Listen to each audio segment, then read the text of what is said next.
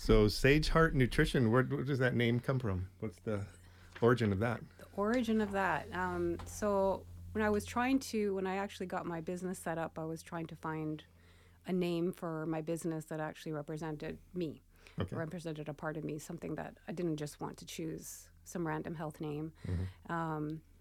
And I chose Sage, it's kind of two parts. Sage, because sage for me is a pretty important plant that I've had a really good relationship with for the last few years. Cool. And Do you grow it on your property? I do now. Yeah. But it's one that I did a lot of work with a few years back, and I did a lot of meditation with it and a lot of healing work with it, and it's become almost like an ally to me. Okay. And it's a really special friend to me now. It's really helped me out in times when, I work with some, plant medicines where it feels like, they can be allies for you, Yeah. and they can help you out in, emotional ways and other ways. And Because the whole sage smudge stick, right? That's part of that. yeah. So it's been a real helper in that way. And, it's helped me, with the boundary, develop my boundaries and reminders of that. And it's just become a friend. And so I felt like, okay, I'm going to use that. And then the heart, just because Sage Heart just felt right to me. It felt like this That's this awesome. is what it's helped me with. Has helped me open my heart, really. Yeah. Oh, wow. That's Yeah. nice. That's nice.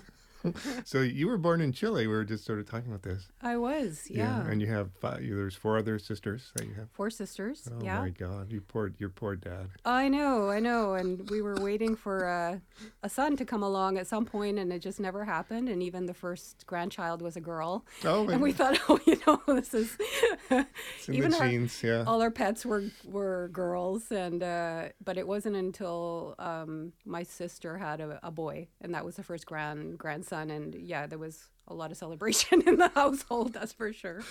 Yeah, my uncle they have 4 girls, and I remember one time they were all sitting around the table, and he went, Army, Air Force, Navy, Marines. Okay. He had their future plotted out. Yeah. I don't know. They say girls are more difficult than boys because at a certain point, boys, we're just on our own. We're sort of feral, and was there a lot of infighting in the house? And, Oh, a lot. Yeah. Oh, there was a lot of discord, a lot of energy in the house when I was growing up. So I think for me, I developed, all my sisters are pretty outspoken and, more outgoing. But I think for me, because I was on the younger spectrum before my youngest was born and she came into the picture, I think I felt a little almost like overwhelmed by all the energy of all my sisters and all the drama that was happening in our family growing up. And so I think I kind of went the other way, and I kind of retreated more internally. Cool. And I think I'm more of the introverted. What do your older sisters do? One sister is a nurse. One of my sisters is a teacher, and then my other sister is in fashion or in design. Okay. So she works in the film industry. Oh, cool. And then my other sister is actually pretty well known in her position. She's works for the government, and she works for PSAC. So that's the Public Service Alliance in Canada. It's basically representing the union in Canada. So she works for the government. Nice. And she lives out in Ottawa. So nurse and teacher, that's pretty close to what you do. There's some commonality. Yeah. Yeah. Health and teaching. Yeah. But and you moved to Canada when you were pretty young, right? I was about 3.5. Okay, so you don't really remember Chile, and that was sort of after the sort of Pinochet was out of power already. Yeah, it had started, I think, in 1974, 73. Yeah. When sort of that chaos broke out, and we left just because it wasn't a safe situation for our family. We were socialists. Oh, okay. And that wasn't a safe position to be during that time when the socialist government was assassinated. And sure, yeah, that was a crazy time. Yeah. And now their new president he's really young, and he's a socialist guy, and they just had a new referendum on a constitutions. Apparently. And the people that was a little more liberal, that was way liberal, and the people said, nah, not so much. Yeah. Yeah. No, we're pretty happy. I mean, I don't know too much. I don't follow the politics there too much, but I know my family is really happy, and my family back in Chile are really happy that this guy is in, because he's somebody who they feel can make real changes that need to be made in the country, and kind of bringing it back to its roots. It's kind of a peaceful country, really, right? In general. As far as I know now, it is. There's a lot of, there's always been, the student movement there has been always pretty, pretty strong. And so there have been, some riots and protests and demonstrations for quite a while now, but it's really the younger population that's the ones that are kind of rising up now. And almost across the world, you could say. Yeah. That's great. Which I think is good. Yeah. Do you get to go back there? Do you ever often, or? I went back once. Yeah. In my mid-20s. That's a long flight, eh? I do not like flying. Yeah. But I felt like this was I went with my family. And I went back, and it was really a crazy experience, because I had never really felt connected to Chile at all. Right. Because all I'd known is Canada. So I didn't expect to get so connected to that country. Oh, really? So something stirred in your heart? Or... Well, yeah. And I went there, and I went basically, my plan was to stay for a week with my family. And then me and my oldest sister were going to go travel on our own together for the rest of the month. Mm-hmm. And we got to see my family, and everybody recognized me, even though they hadn't seen me since I was little. And I have so many aunts and uncles and cousins everywhere. It was pretty phenomenal. But just traveling throughout the country later, it just felt like I didn't want to come home. Really? Like I really felt beautiful there, right? Yeah, and I just felt a real bonding with my country, really, that I didn't expect. And I felt really emotional about leaving. Like I felt like, this is my country. What am I doing? I'm coming home to Canada, and it doesn't feel like my home. Yeah. Well, Canada's like people move here from all over the world. I think they were saying there's more people from other countries than there are sort of native Canadians. Right. Yeah, right. That's pretty amazing. Yeah. Yeah, I'm from the States, so for me, like all my friends, they still harass me a little bit. And they say, I'm living the new American dream. I moved to Canada. Yeah. Well, we were just really grateful, because when my dad applied for work, we applied for amnesty, basically, and, and the only countries at that time that were taking Canadians, or they were taking Chileans in for, basically for refuge, were Australia and Canada. And so my dad applied for visas in both places, and we got into Canada. So, what does your dad do? He's retired now, but he was working for. He was an engineer working for McMobil Dell, which became Weyerhaeuser. Okay. And then he retired. So he's happily living his life and golfing, and. And they're still in Vancouver. Yeah, he's living with my sister in Surrey, in the Lower Mainland, and my mom passed away about 15 years ago now. Oh, wow. So they're sharing a house together, him and my sister, and then my other sisters are sort of all over the place. One's in Vernon, one's in Ottawa, one's in Vancouver. Oh. So yeah. You guys, would you consider yourself a close family, basically? I think they see each other more than I don't see them very much. I see them once a year, pretty much just for Christmas. So I feel like they're my family. I love my family, but I don't really have that, constant communication with them as they have with each other. So, yeah, that was something that kind of surprised me about my family in particular, that we all just kind of grew off in our own different ways. I thought we'd get tighter, but it's okay. Yeah. People live their lives. Yeah, and everybody's got their own families, but we're still close for sure in that way. So yeah. So growing up in Vancouver that must have been fun back in the day, so to speak. I mean, I moved there I think 2005, and the changes that have happened just in the 17 years is overwhelming. So having come there from a younger age, you must have seen a lot. We moved around a lot. Oh really? Yeah, we moved around a lot. So we different places in the Lower Mainland. We lived in Toronto for a little while, and Prince Rupert for a little while, and so different places. So I'm used to not really staying in one place too long. So honestly, being on Salt Spring here now going into our 11th year. Yeah, I was going to say it's pretty crazy. So you moved here, what would that be? 2012. Yeah. Wow. Yeah, that was before this place got crazy too. Yeah. And where did you sort of come into? Were you always kind of a spiritually based, naturopathic kind of person, as a person on a natural path? I think I've always been empathic. I've always really been a sensitive. Like I feel like I've been a sensitive kid growing up, and so it's been a work in process to truly, work on my boundaries and try and like not pick up other people's so like that emotions much. and things. Yeah. Yeah. And I've had that since I was a kid, so that's always been work for me to do that. The spiritual aspect of it, I've always kind of varied between being atheist and agnostic, and I never grew up with any religious upbringing at all. My parents really made that decision early on, even though they were both brought up Roman Catholic. And that's something I really appreciate. They decided to raise their children without instilling anything on them, because they felt like, I'm going to let you decide what you want. That would have been nice. Yeah, when you're older. Yeah, figure it out for yourself. And so that's really, my path has been like trying to understand life.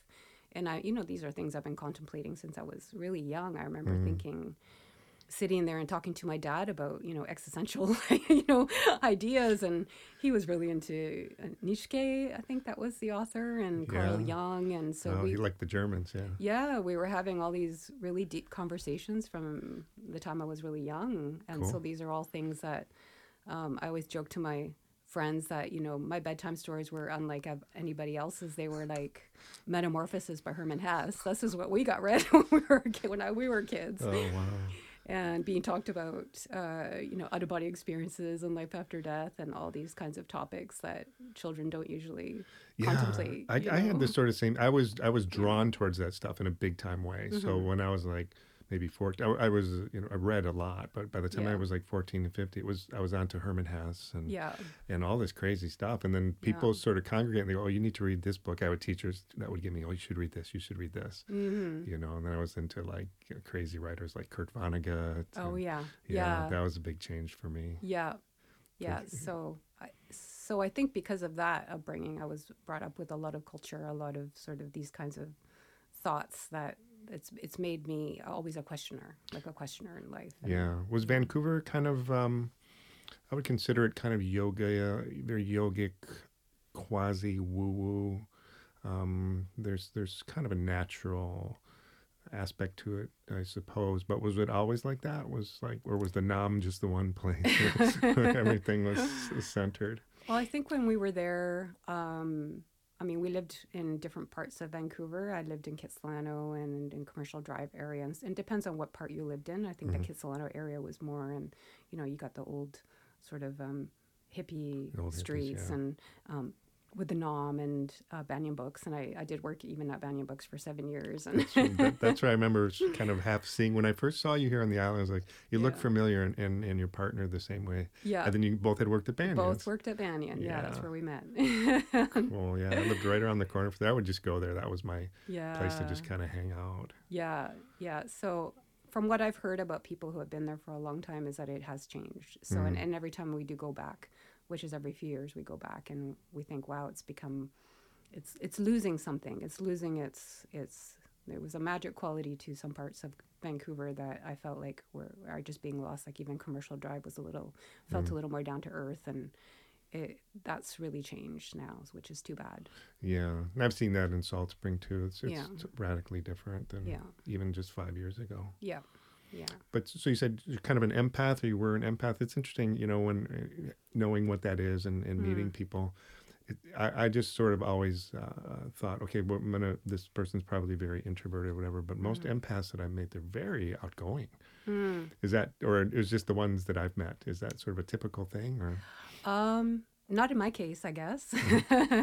In my case, I think it's been a challenge, because it's been a challenge to understand and discern what's mine and what's other people's. Sure.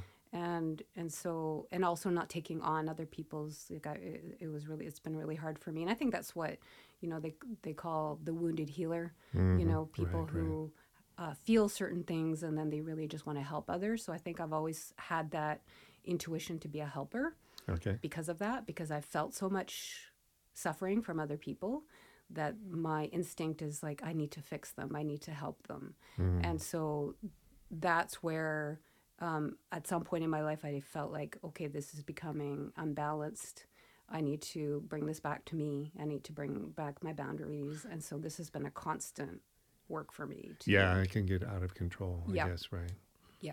So, because there's a difference between, what I've been learning is there's a difference between empathy and sympathy. Like sympathy, you feel sorry for somebody, you want to fix them, you want to, and empathy is a little bit different in the sense that, you can empathize, you can feel what other people are feeling, but it doesn't necessarily mean that you're giving anything away. You're not. Or you don't feel like taking the strong desire to try and fix the situation or the person. Yeah. Right.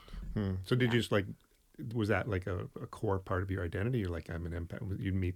They met you and like this is one of the first things you would say about yourself, kind of thing? Well, I've definitely, people have said that I'm somebody who they feel really comfortable with and sharing their maybe things that they haven't been able to share with others before. I get that a lot. Yeah, I've gotten you're that the first person that I've told this to.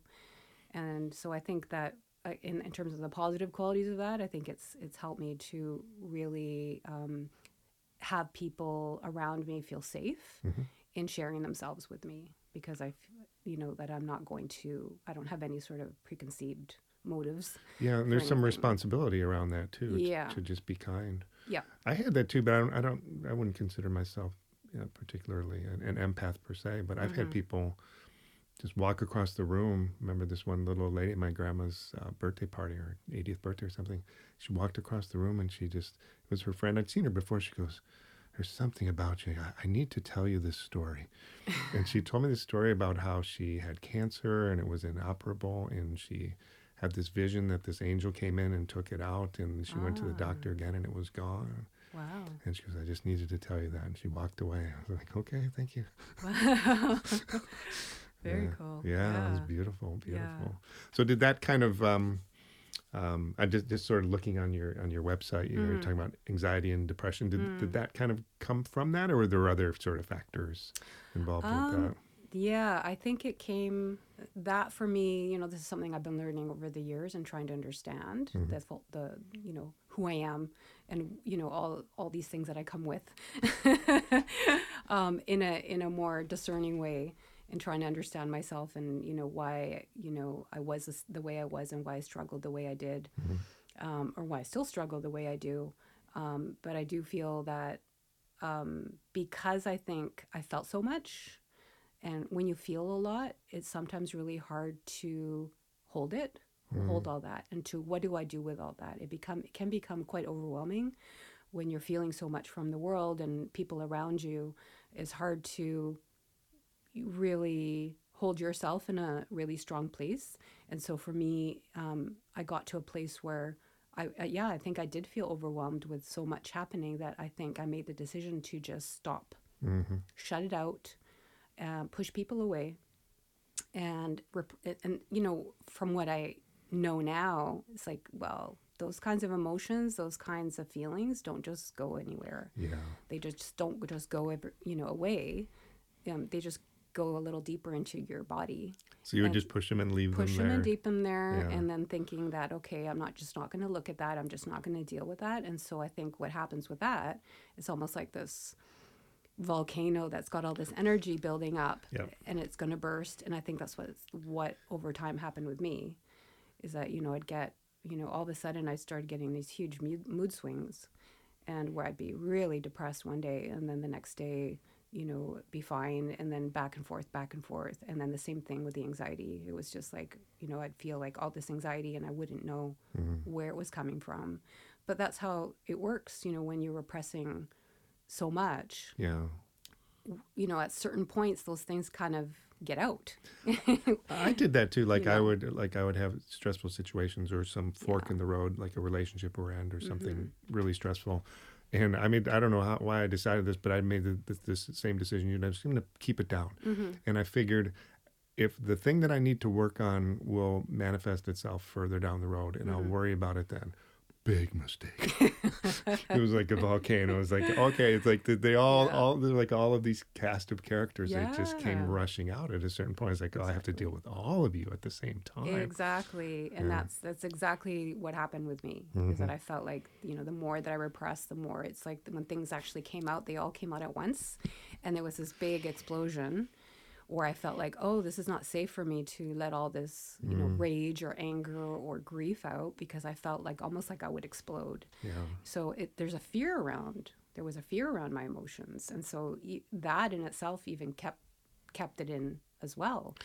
But all the work that I've been doing in these, last decade or so has really, slowly kind of unpeeling that onion, moving stuff out. It's been pretty amazing. So I look back at the person I used to be and I thought, wow, even it's been a painful journey, but I would never go back. And think about just your ability now when you're working with people to understand where they're coming from, because you've been there. Exactly. Right. Yeah. Like I have no regrets for any of the quote unquote bad things that have happened to me, because they've all been for a reason, and they've helped me be sort of a more understanding and compassionate person. Yeah. I wouldn't have it any other way. I mean, there's certain things you want out of life and they don't happen. You're like, yeah. Yeah. But it's your path, I see that now. And it's hard when you're in the middle of it to see that, this is something that is, growth and, you're learning. It's really hard to have that ability to look at your situation that way, because when you're in it, when you're fully immersed in it, sometimes you just feel like, I just want to get rid of this. There's no way out. But now I'm looking back and I'm thinking, kind of putting all those pieces in my life together and thinking, oh yeah, no, actually I wouldn't be where I am right now if it wasn't for all of that struggle that I had gone through internally. So drugs and alcohol, did you kind of throw those in the mix? Oh, because that's a really great little side road that you can take. No, I think for me personally, it did manifest into behaviors that I had that were really harmful for myself. Like I did not treat myself very well for many, many years. I did develop eating disorders for many years, which really was my way, and I look back on that now and I understand it. It's like that was my way of trying to empty myself of all the pain and that was inside of me. And literally, literally, and also trying to there was some type of, which I'm still not fully, actually I'm not fully understanding just yet, but there was some level of trying to make myself as small as possible.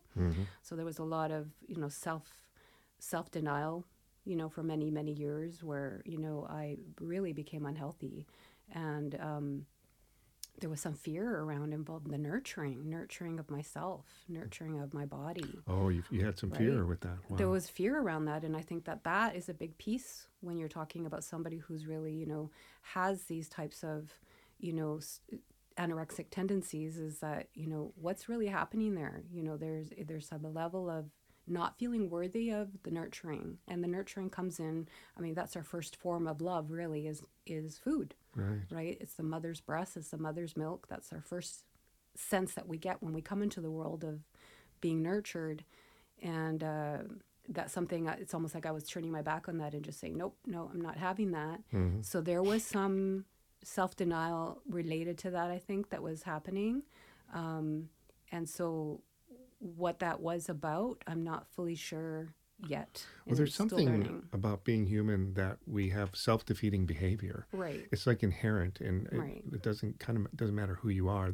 You always have to kind of monitor that, and it can be overwhelming in a lot of cases. And it can manifest in big ways or small ways, but it's a real thing. There's a book called The War of Art, and it's sort of like a self-help book for artists, to get through creative blocks. But that was one of his big points. This guy's thing is saying, you got to look at that, because everybody does it, and it's the one thing that's keeping you back from your goals. Exactly. And this is something I'm really finding coming out even with the clients that I'm working with now.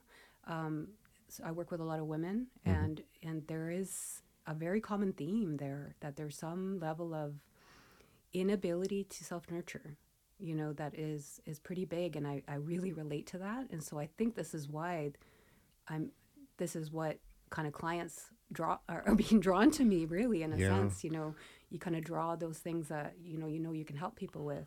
And it's interesting that when you think of a woman and a mother, nurturing is just like, it's an inherent thing that you just do automatically. But when it comes to yourself, not so much. Yeah. And what's going on there, and what's the guilt around that? Taking care of self. And I always bring it back to, okay, well, were you nurtured? Were you taken care of as a child? And most times than not, it's like, no, it wasn't. They didn't feel nurtured. They didn't feel taken care of. Yeah, and then the mother-daughter dynamic, that's an interesting thing too. Right. I think, it doesn't get, you don't hear about it as much as like father-son, but I think it's even more powerful. Right, exactly. Yeah. So, yeah, it's a web. It's a web of all these things, all these different things that could, be part of that picture. But that's the overall theme that I've been seeing lately in myself, but also in people that I'm talking to and meeting a lot, is that there's a lack. There's a lack of something, and there's a need to fill that with something, and what are they filling it with? They're filling it with things that might not be the best for them, right? So, yeah, and even when we talk about self-defeating behavior around diet, that's gigantic. You really have to make a major effort if you want to eat right. Yeah, you know what I mean? In some ways, but I think that for me is a lot of that is education, number one, because I do feel that there's a lot of people out there who really don't know the real basic essentials of nutrition and basic essentials of real food, and I always think back on Michael Pollan, who's one of my favorite authors. Oh, right. And one of my favorite quotes of his is, he says, when he's asked what's the best advice he can give, and he says, eat food. What did he say? Eat food, not too much, mostly plants. And I think that sums it up for me. I remember the first time we met at the nutrition store there, and we were just kind of chatting about diet and talking about cheat days. Yeah. And I was expecting some type of, diatribe from you about all these things. And, and it's sort of like, no, just eat, and eat real food. Yeah, eat real food. Yeah, that's a big one, right? Whole food, I guess you could say, and not too artificial. And that's the thing. And, in our culture, we're brought up with processed foods. We're brought up, it's rare I meet the person who's really has a real, lifestyle of just whole food eating, like actually eating real food and not something out of a package and refined, because that's convenience food. That's something, especially with our busy lifestyles, we've been born into this culture of that. And so we've forgotten what that's like, which is why, many years ago they had that slow food movement, and which I love that, and really bringing back people to the basics. So really it is basics, but it's something we've forgotten, so it does feel like work. But really, when there's a disconnection there that I think is the big thing. Yeah. When we're disconnected from our food and we're disconnected from the source of our food, that's when we can become obsessive or, kind of off. We're just going off course of what it really means to have good nutrition. Yeah, when I moved to Salt Spring, I was expecting that it would just be the tofu capital of the world, and sort of meeting some of the quote unquote hippie, sort of people here. They're eating lamb and stuff like that, right? Yeah. It's like, no, because it's fresh and it's right on the farm there. And it's like, it's amazing the amount of meat eating that goes on here. I was surprised because when I moved here, I was still vegan, and I was vegan for about 25 years. And so I came here thinking, because I didn't know too much about this island before I came, it was literally just a decision after camping here for a weekend. That was that you went down to Ruckle, right? At Ruckle Park, and we just thought, let's move here. And it was just sort of a sudden, spontaneous decision to come here. And we didn't know what we would find, but we had heard, this is what we had heard. This is Hippieville. Right. This is, really down to earth people. And, this is, so I was coming here expecting, there's going to be a lot of vegetarian places and health food stores and everything. And I was really surprised that, this was more of there's a lot of farmers here. Yeah, and that sort of makes sense. They're not just farming apples and plants, but they're also raising sheep and raising animals. And so that was one thing that kind of surprised me, was the lack of, I guess, vegetarian, which I thought would be more of a vegetarian dynamic here, which is not really. Yeah, it's the same as anywhere else, I would say. Right. Or on the West Coast, let's just say. Yeah. Right. Yeah. And I mean, over time, I'm not vegetarian anymore, but I've developed an appreciation for that because, if anything, farm raised, having your own garden is the way to go, especially in the world. That's what's happening in the world right now. This is really what people need to get back to. I think my parents, they weren't trying to raise a vegetarian, but the meat that they would feed me, like cube steak. Do you know what that is? No. It's like it's a piece of steak, but it has netting in the middle. It literally has netting in the middle of it. I don't know what it is. I don't know where it's from, what part of the animal it's from. Kidney stew. Just like whole kidneys, liver and onions, whole livers. I was made to eat cow tongue when I was a kid. I couldn't handle that. You can't even chew through that. Yeah, my dad ate pig's feet because he was one generation old world. And then the worst was what they called city chicken. And I look at that, this doesn't look like chicken. And I'm pretty sure it was like pigeon or something like that. It was gross. And then they'd have like these wax yellow beans from a can. Oh my gosh. Oh, it was just brutal. But that was sort of the time. Like everyone wanted, everything's in a can. It's great. Yeah. No, I felt pretty lucky because my mom was a great cook. I mean, she did not like to cook, but it was always, home cooked meals. Always family dinners. Empanadas? To be there. Yeah. All the time? Oh, every once in a while, okay. Special occasions for Christmas and Thanksgiving. Yeah, but, she was always about, always had to have a salad, with our dinner. Always the salad was a big thing. But that's where I feel really lucky that, I didn't grow up in that sort of environment of like real packaged foods. When we had them every once in a while. But it's interesting how just some little things can stick with you, you know. Like my friend once told me, he goes, have a little green with every meal. Yeah. And I think of that every time. I think of my friend every time I sit down to any meal. I'm like, have a little green. Yeah, me too. Yeah. I still do. Even if it's like a little bunch of sprouts. Yep, just a little thing. Doesn't matter what it is. Then I just need something raw, something green. My partner makes fun of me because I always put like lettuce and stuff or, salad or sprouts on top of my hot food. But I'm like, I need to have that. It's just not a complete meal without that. Well, the Nam was like that. They put sprouts and shaved carrots on top of everything. Everything, yeah. Yeah, like you'd order French toast and they would have it on. Yeah, exactly.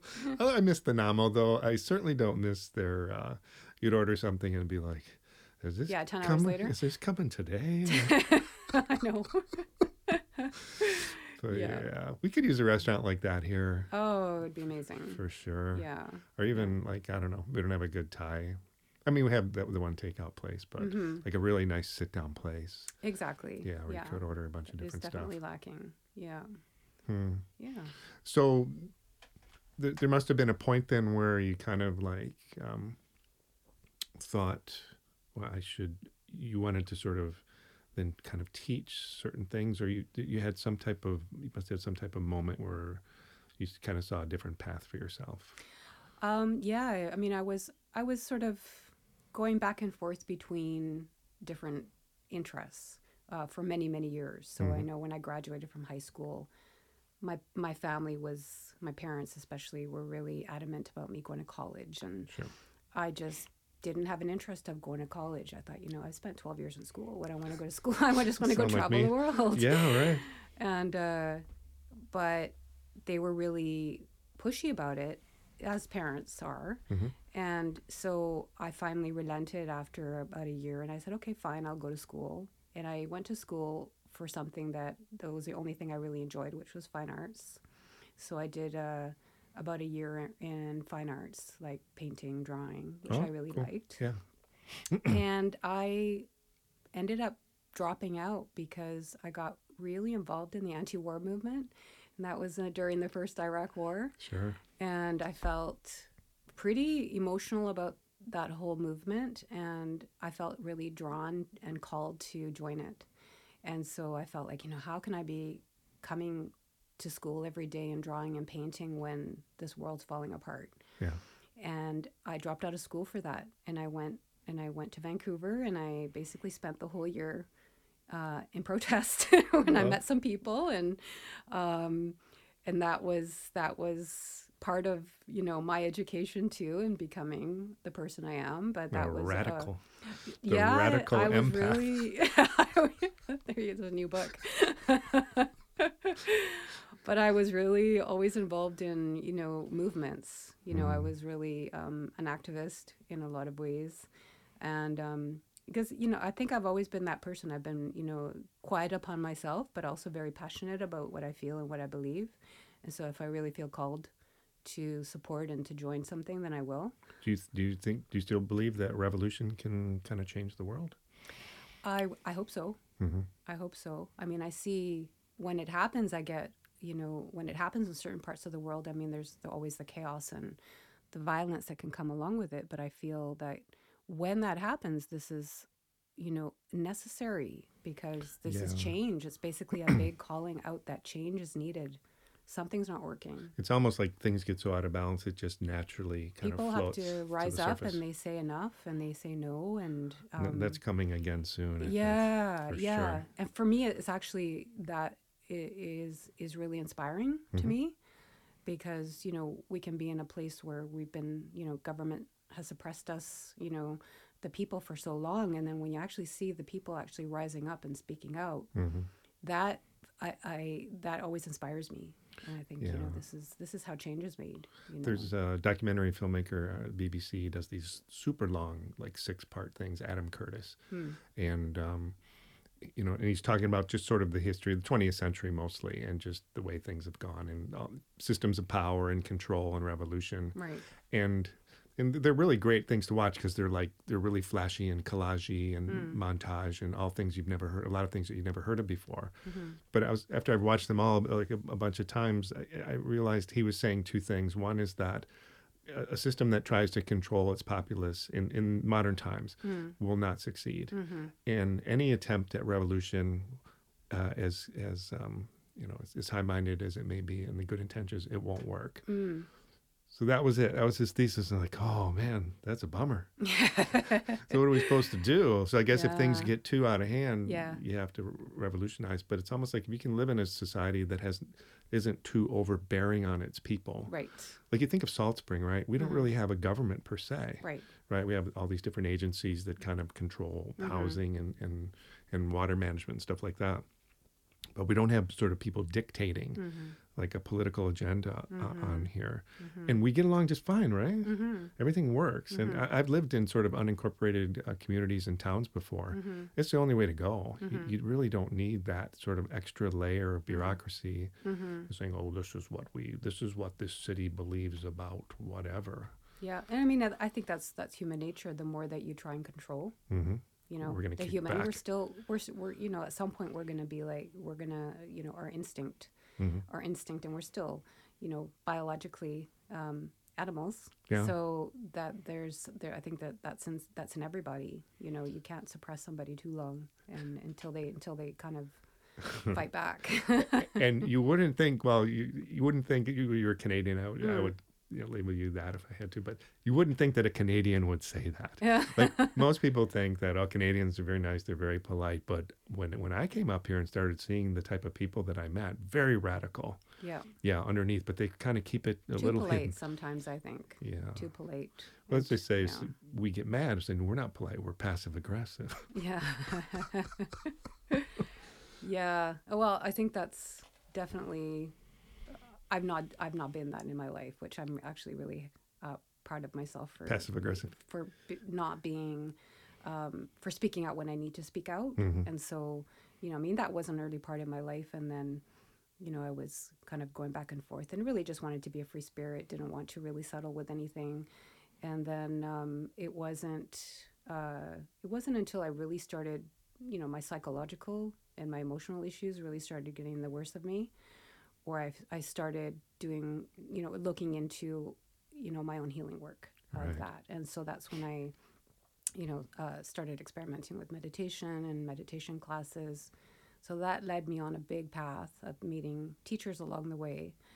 And then actually discovering this ability that I had in myself of being able to sense energy and sense, other people's energies. And, I can actually do something with this. It doesn't actually just have to be, this ongoing empathic quality of being able to feel people's things without doing anything with it. Actually use it as a tool to help people. Cool. And that's what led me to some teachers. And then I actually got into shamanism and in the Q'ero tradition, which is the South American tradition in Peru. Met up with some teachers and actually went to stayed with a couple teachers for quite a few years and traveled to Peru and studied under some medicine people up there. And okay, this is an excellent place to stop for this episode. Okay. Yeah. Okay. We'll pick it up in episode 2. Sounds good. Yeah. Thanks so much. You're welcome.